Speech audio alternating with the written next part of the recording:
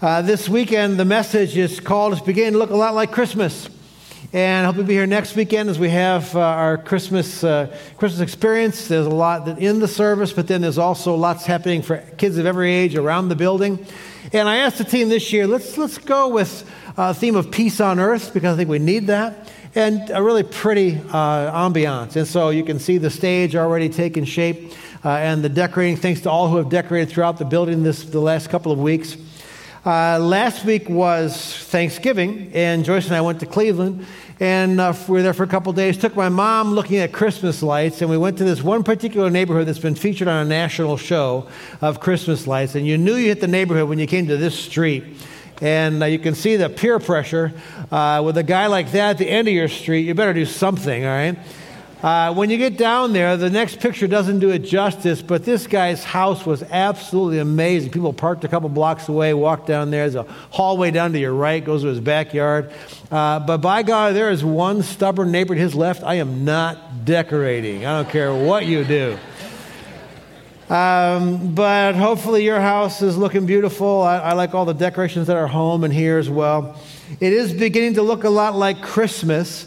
And I would add to that, parenthetically, again. And we have a song. Typically, when you hear that statement, you think of this song. It's beginning to look a lot like Christmas everywhere you go. Take a look in the 5 and 10, glistening once again, with candy canes and silver lanes aglow. It's beginning to look a lot like Christmas. Toys in every store. But the prettiest sight to see is the holly that will be on your own front door. Sure, it's Christmas once more.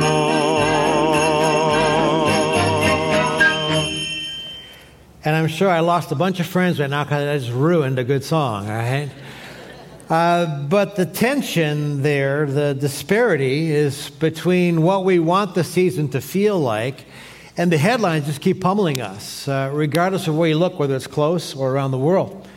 And when we talk about Christmas, I want you to think of it in terms, Oxford Dictionary says Christmas is the festival of Christ, celebrating Jesus coming to earth. And when we talk about looking like Christmas, take away the trappings. When Christ was born, if you're following along in the app, there's an outline to follow. It wasn't carols, lights, and decorations and presents. That's not what it was looking like, a lot like Christmas when he was born.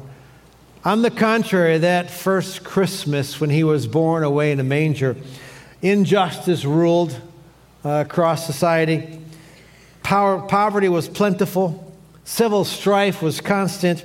And violence and political conflict dominated the Roman Empire, which was primarily the civilized world at the time.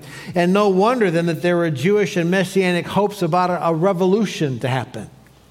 Let me read for you from some Bible theologians just how they described, Herod was the Rome-appointed king of Israel at the time. But let me read for you what scholars used to describe what it was feeling like, looking like that first Christmas. One said it was clear that Herod was brutal. Jesus was born into essentially a third world context under a military dictatorship. It was a society where everyone was coerced. Mary and Joseph, New Testament scholars say, lived in an oppressive society. They were heavily taxed by the local and faraway rulers who, some scholars believe, demanded as much as 50 to 60% of what they earned and owned. While the rich prospered, the peasants suffered, and their hatred for Herod and the Romans grew. When we speak of peasants, put Mary and Joseph in that category, because when they took Jesus to the temple at 8 days of age, they offered the sacrifice that an impoverished person was instructed to offer. The Jews hated Herod because he had a reputation as a murderer and a thug.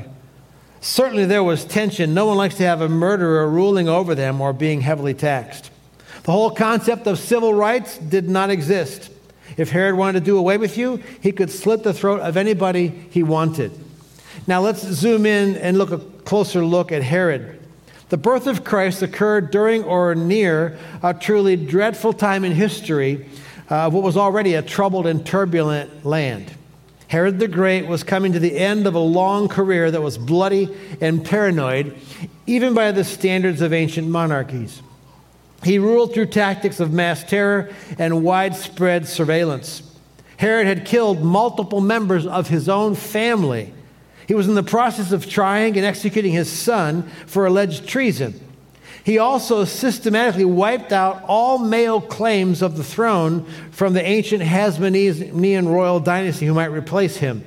No matter how violent, palace intrigues need not have a wider public impact, but Herod's growing paranoia and mental illness was becoming a scandal among other rulers and was presumably well known to any educated member of the Jewish elite. This is recorded by Josephus, a historian of the day. The question then arose, what happens when Herod dies? For 150 years, Jewish Palestine had been deeply divided between warring factions whose conflicts had been kept in check by Herod's equal opportunity reign of terror. During Herod's reign also, domestic conflicts found a new focus in the response to Roman dictatorship. Herod was an appointed Jewish king, but he had to rule as a Mediterranean monarch, supporting the public symbols and performances of the Roman Empire. These activities would outrage religious, nationalist Jewish opinion as a display of idolatry. And the question abounded, might Herod's death mark the rebirth of a purified and independent Jewish state? When you read about that kind of tension and hostility and danger, and you realize the political climate, no wonder Jesus was often asked, is now when you're going to restore your kingdom? Is now the time? Because they were really looking for relief under the tyrannical domination of Rome. In addition to all those societal circumstances, Jesus was born that first Christmas at a very spiritually bleak time. There had not been a prophet in Israel for 4 centuries. Malachi was the last prophet to address the people. Words of the Lord were rare in those days. In Malachi's message, a short 4-chapter book, he has a few themes he confronts. One, he confronts the people because they were saying, what does it pay to follow God, to serve him? Look at ungodly people. They're no worse or better off than we are. A second theme that Malachi confronted was how casual they got about their weddings, marriage, and he said, God hates divorce. And the third thing he confronted was their selfishness in giving, and he said, you're robbing God by not giving him tithes and offerings. And that troubled time, politically, spiritually, economically, in every way, was what the Bible calls the fullness of time. That is the time, that is the scenario, that is the climate and the culture in which baby Jesus was born.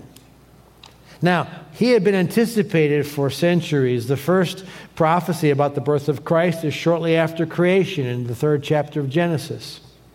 And that was thousands of years ago. And God prophesied, told the serpent actually at the fall of man that he was going to raise up a Savior. Centuries later. You fast forward thousands of years and you've got somebody like Isaiah the prophet who is basically prophesying that a virgin will give birth to a child. He'll be called Wonderful Counselor, Mighty God, Eternal Father, Prince of Peace. And then someone like Micah prophesied that Jesus would be born in this little obscure town of Bethlehem. It would make no sense to anyone why that would be the case. And then sure enough, the Apostle Paul describes the birth of Christ in a sense of anticipation. In Galatians chapter 4, verse 4, here's what he says. He says, when the fullness of time came, say fullness of time, God sent forth his Son, born of a woman, born under the law. Now that, you can just gloss right over that and not pay a lot of attention to that. But by Paul saying in the fullness of time, God sent forth his Son, born of a woman, he's being very particular to his readers. He's sending a very clear message, and the clear message is that God keeps his promises. Let me go back to what I mentioned in Genesis chapter 3. In Genesis chapter 3, Chapter 1 and chapter 2 is the account of God creating the universe and God creating mankind, Adam and Eve. He places them in the Garden of Eden, and he tells them not to sin, to obey him. And you know the story. It wasn't... Chapter 3 starts, and it starts out with Eve and Adam both falling to temptation, and they're guilty of sin. When they sinned, they opened the spiritual floodgates on humanity. Sin is what causes not only sin, but suffering, death, disease, all that plagues us today. It's the consequence. We call it the fall of man. With the fall of man, not only did God tell Adam and Eve, okay, because you didn't obey me, here are the consequences of your disobedience. He also says to Satan, at that time the serpent, he said, I'll put enmity between you and the woman, between your seed and her seed. He shall bruise you on the head, and you shall bruise him on the heel. Now, if you have a choice, how many of you would rather be bruised on the heel than on the head? All right, because a blow to the head can be fatal. That's the point that God is making. Yes, Satan, you will plague humanity throughout the centuries, but there is coming one, the seed of a woman, someone who will be born of a woman, is going to deal you a death blow and crush your head. Now, do you realize that what Paul is saying in Galatians? In the fullness of time, Christ was born of a woman, and he's saying there, God keeps his promises in troubled times. Let me hold that thought for a moment, and let's step outside the New Testament narrative and even Old Testament. Some of you are living through, not just in society troubled times, but personal troubled times. And I'm here to tell you that God keeps his promises. That God can be trusted for you in your life, even though your future hasn't been written and it's unknown. And here's what that promise looks like.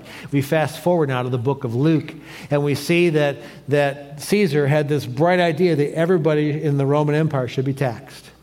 And he added to that, everybody loves new taxes, that you have to go back to your hometown to pay that tax. So I'd be putting Joyce in the car and going all the way to Cleveland to do that. For Mary and Joseph, he was from Bethlehem.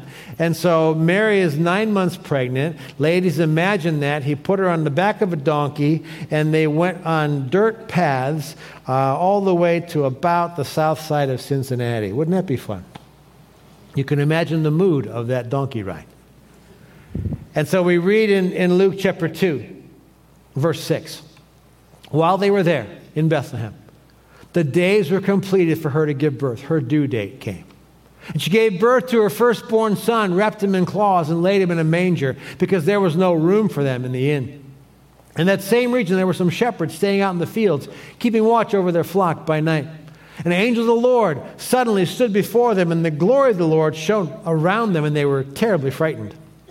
But the angel said to them, do not be afraid, for behold, I bring you good news of great joy. Say good news. Say great joy. Which shall be for all the people. For today in the city of David there's been born for you a Savior. A Savior. Not a king, not a political ruler, but a Savior who is Christ the Lord. This will be a sign for you. You'll find a baby wrapped in cloths and lying in a manger. And suddenly there appeared with the angel a multitude of the heavenly host, praising God and saying, glory to God in the highest, and on earth peace among men with whom he is pleased. Now when I read that, if we were writing the script around that first Christmas, peace on earth, goodwill toward men, good news, great joy, then we would think, okay, great. All of the tyranny of Rome is coming to an end. There is now peace and safety everywhere. But we know that days later, Herod flies into a rage when the wise men came and said, imagine now the wise men saying to Herod on their way to Bethlehem, where is he who's been born king of the Jews? From what I just read about how paranoid Herod is, no wonder Herod flew into a rage and said, well, come back and tell me when you find that king of the Jews. He wanted to destroy him. So it's no surprise that days later, after the birth of Christ, when Herod realized that the wise men were not returning to him, that he goes ahead and he says, I want every baby boy 2 years of age and younger to be killed in greater Bethlehem. Why? Because I'm going to snuff out my political rival, this king of the Jews. That doesn't sound like peace on earth in earth's circumstances to me. And when I look at how Christ and God fulfilled his promise. The first Christmas, make no mistake about it, while we have very pristine settings, and I love the manger settings throughout the building, we have 2 mangers in our home, and I love both those manger scenes. It was not about snow globes or twinkle lights. That first Christmas when Christ came was dismal, dangerous, and desperate. And the headlines you just saw that ruined, looking a lot like Christmas, are the kind of headlines that the people of the Christmas story, those shepherds, those wise men, Mary and Joseph, that's the kind of thing they would have been grappling with. The Bible goes on, though, to predict troubled times on our horizon. If indeed Jesus came to bring peace on earth, and he's a reason for joy in the midst of and in spite of circumstances, and that's what Christmas was, then we look at Christmas now and realize, okay, then we can have peace, we can have joy, even in the midst of the circumstances that surround us. And understand, God prophesied in Genesis chapter 3 that he was going to send a deliverer from the seed of woman. You go here and you have Isaiah prophesying and Micah prophesying, and then Jesus is born. That baby then grows up. He's baptized in the Jordan River. He preaches and displays the love of God, the power of God, and he came to be our Savior, makes that clear to us. I'm not a political Savior. I'm a spiritual Savior. I'm not a political term of office. I'm an eternal King. I'm the Prince of Peace. And this one who's the Prince of Peace then made some predictions and some speculations about what was ahead of his followers. It was thousands of years from Genesis to Isaiah to Micah, and 700 years then to Christ being born. And it has now been thousands of years, 2,000 years, since he was born in the little town of Bethlehem. And Jesus made a huge promise before he left the planet. When he had his disciples together at the Last Supper, what did he say? I'm going to prepare a place for you so that where I am, there you may be also. And if I go to prepare a place for you, I will come again so you may be with me. So Jesus made a promise that if Christmas is about Jesus coming to earth, he made a promise there's going to be another Christmas event sometime in the future, and it hasn't happened yet.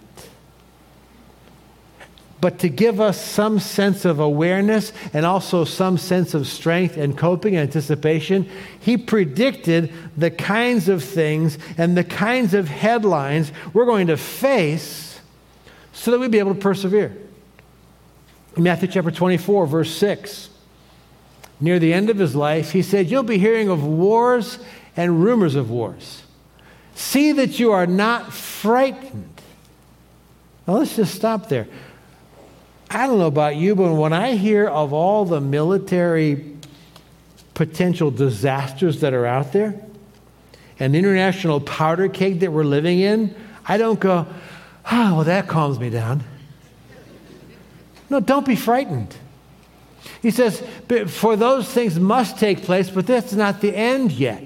I mean, when I think about Russia and China, when I think about how badly the church is being persecuted in the Middle East and in parts of Africa, when I think of Iran and ISIS and Afghanistan, the migrant crisis, and just the powder keg of international tensions, Jesus says, don't be frightened.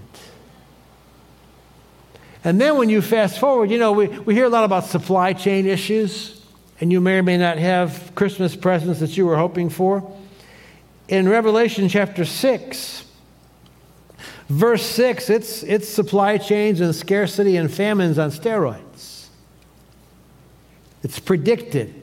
So here's Jesus in his life, and he's looking now across the centuries. Before Christ, it's centuries of time. After Christ, it's 2,000 years, and the end of history hasn't happened yet. And the end of Revelation tells us it's the final chapters of the Bible and the final chapters of human history.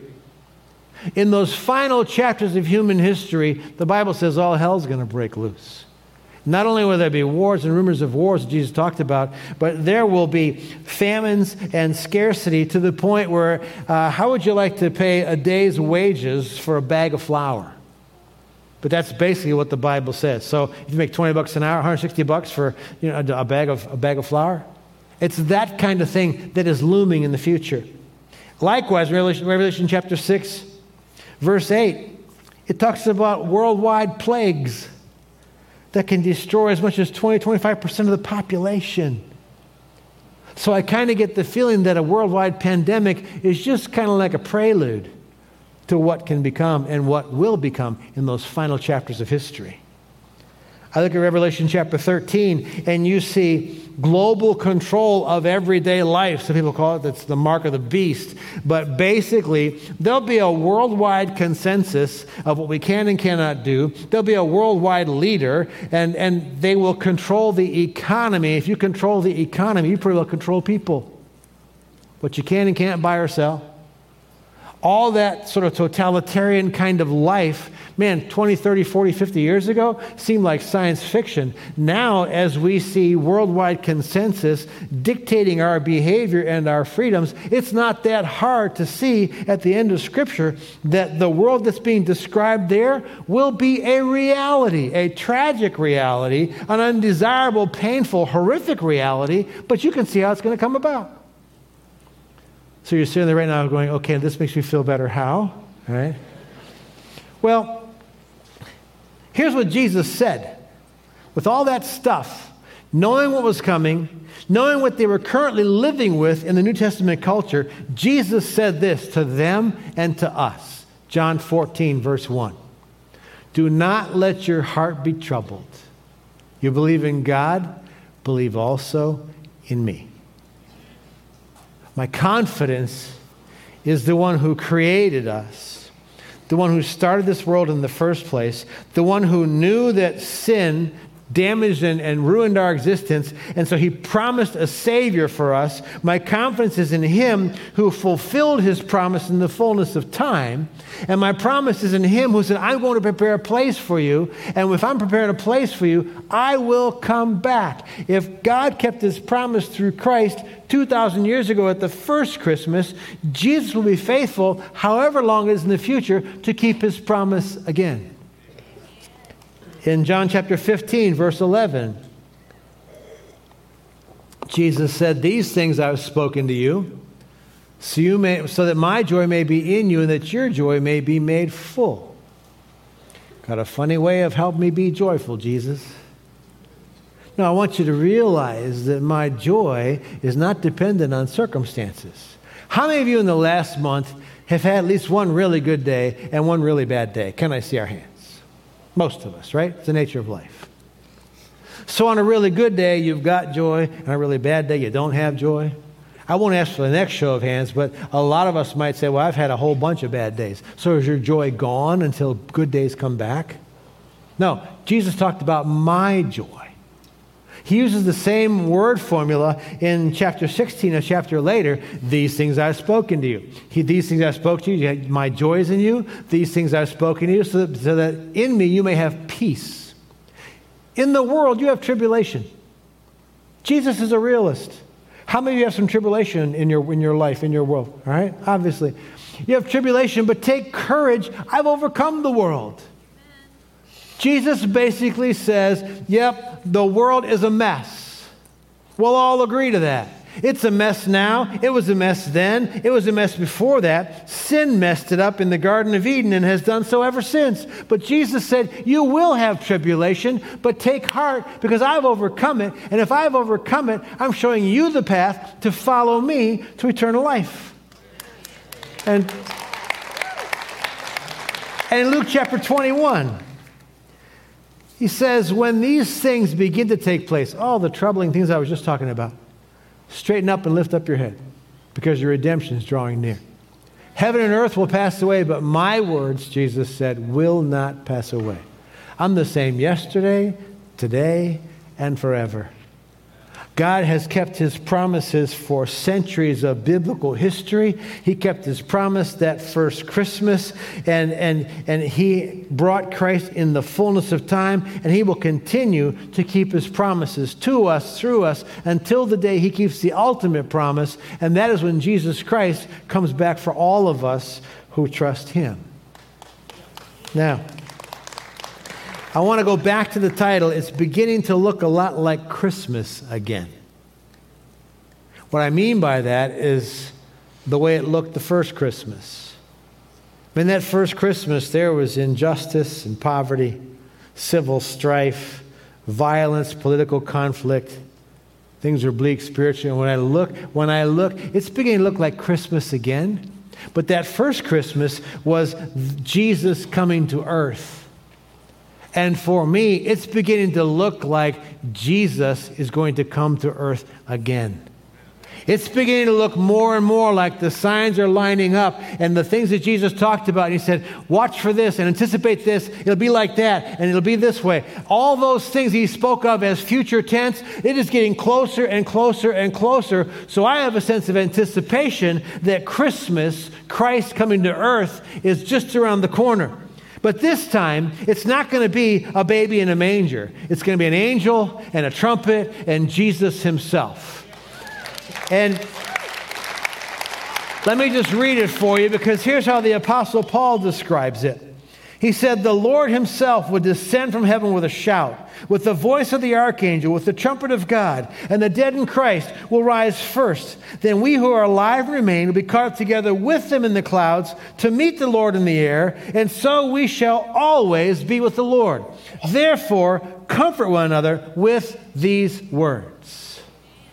So it will be Christ come to earth again any day now. The whole reason he tells us that is that knowing where we're going, knowing that he's returning, helps me handle and cope and deal with everything on this planet until he does. So I'm going to ask you to stand with me before I land this sermon. Jesus said, in this world you'll have tribulation, but I've spoken these things, you'll have peace. Take courage, I've overcome the world. All right?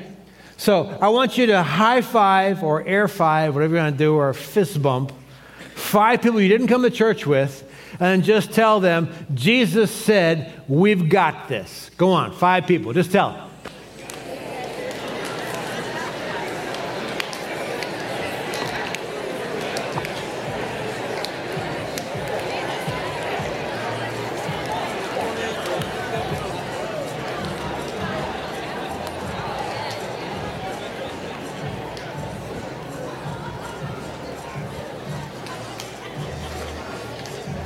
All right, have a seat. When you remember the words of Christ, when I recall the things Jesus promised, I realize how troubled times were that first Christmas, when it was beginning to look a lot like Christmas then. Then I can look at our Christmas tree, whether I look at the beautiful decorations here at church, or look at our Christmas tree at home, or look at the manger scenes, and I can have a sense of peace. I can have a sense of hope and a sense of confidence, because I know indeed that God fulfills his promises. He did it then. He'll do it again, and he can be trusted. And when he does do it again, as the Apostle Paul described, the Bible says that when that trumpet blows, when there's a voice of the archangel, I don't know if he's going to yell something like, here he comes, or he's keeping his promise, Merry Christmas. I don't know what he's going to yell. But he will come for all of us who put our trust in Christ, and someday the Bible says that every knee will bow and every tongue will confess that Jesus Christ is Lord.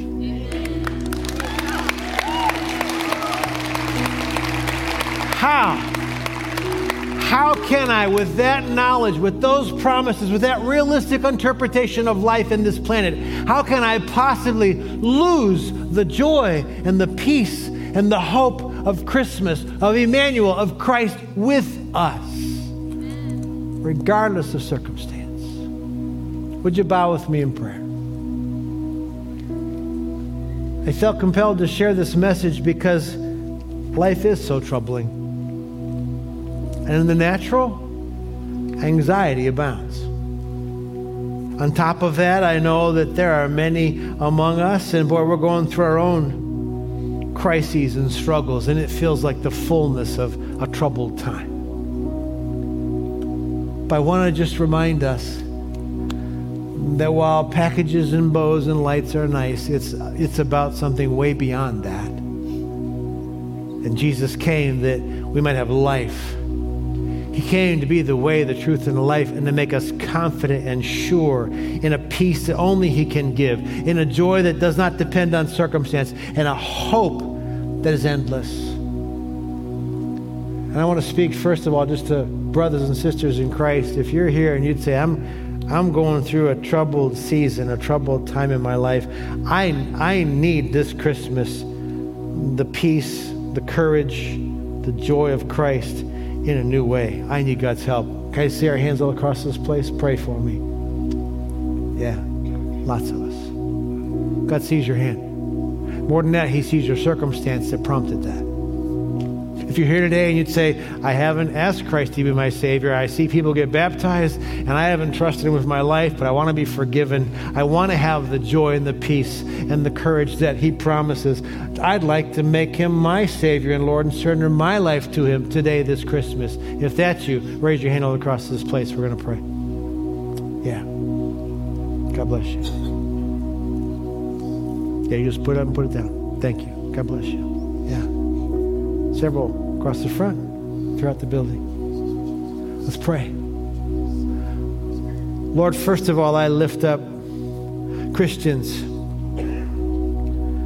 You see the heartache, you see the anxiety, the fear, the stress, the strain, whatever it is, and raising their hand, Lord, I need you in a special way this season of God with us. I need to know you're with me. Lord, we don't want to live by feelings, but I pray for you just to open the floodgates of heaven and pour out upon those who raise their hand a sense of your presence and an awareness of you in their life. We give you our circumstance, whether it's in our home, our family, our career, our finances, our education, our health, wherever that place of turmoil and trouble is. Lord, we just bring that to you and we pray for peace. We pray your presence and we pray for courage.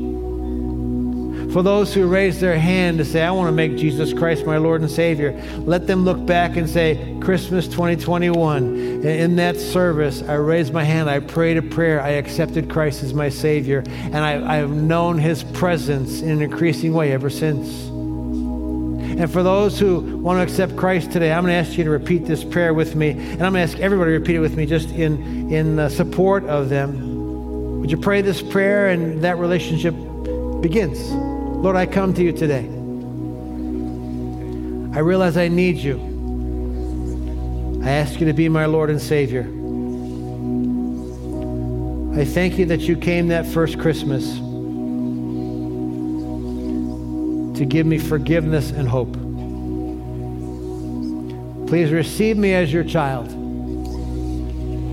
I surrender my life to you. From this day forward, help me to grow to know you, to love you and serve you, to follow you the rest of my life. Thank you for your forgiveness and amazing grace. And as I pause, if there are things that particularly trouble your conscience, just quietly whisper those in an apology to the Lord.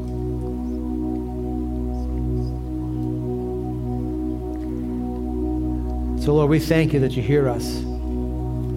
We thank you, God, that you call us to walk by faith, not by sight. And we thank you that in the fullness of time you came that first Christmas. And Lord, we thank you, these are troubling times now, but they do not get the best of us, because then and now heaven came down and you came to be with us, and we trust you. And we ask it all in Jesus' name. Amen.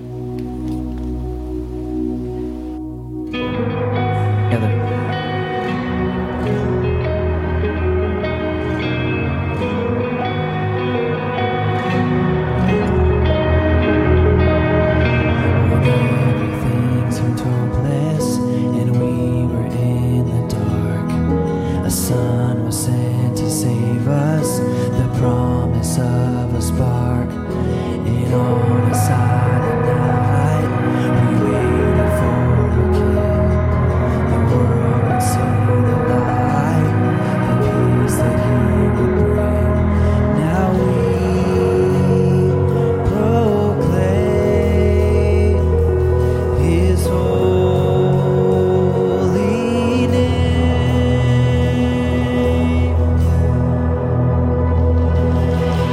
We have no fear, for our Jesus is here. His declaration of our salvation, the hope of the world was born. Heaven came down.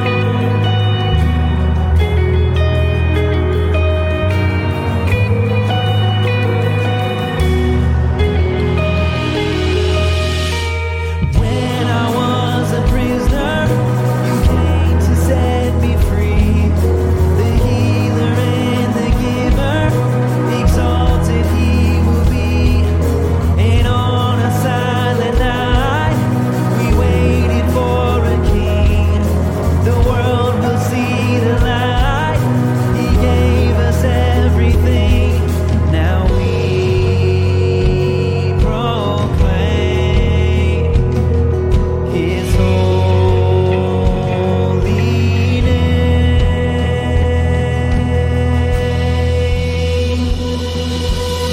We have no fear, for our Jesus is here.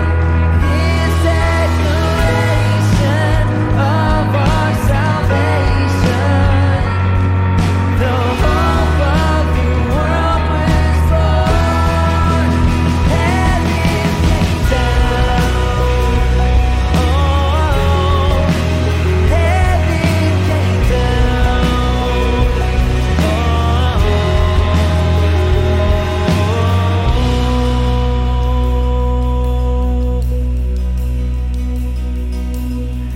All of creation sing praise to the newborn King. He changes everything. Emmanuel, all of creation sing praise to the newborn King. He changes everything. Emmanuel, all of creation sing praise to the newborn King. He changes everything.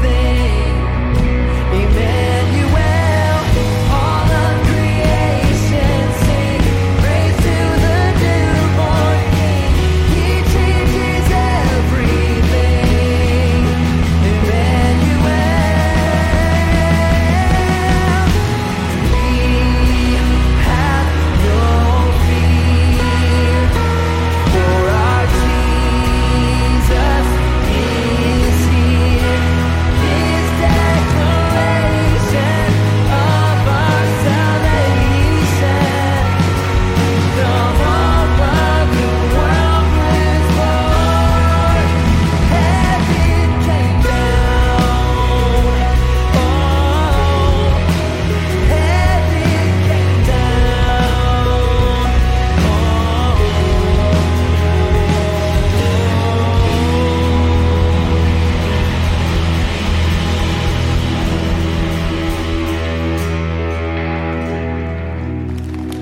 Our prayer is no fear this Christmas, but joy to the world, to your world, peace within. Next weekend, I'm going to share with you 5 biblical keys to increasing your peace, so don't miss that as we talk about peace on earth. It's also our Christmas weekend. There's stuff for kids of all ages throughout the building, an amazing service. Our chimes are changed for next weekend. We have a service on Friday at 7, Saturday at 5, on Sunday 10 a.m. and 6 p.m. So don't come your normal time. Invite someone with you. If you accepted Christ today or are new to CLC, stop by the VIP room. We'd love to meet you. God bless you. Have a great week. See you soon.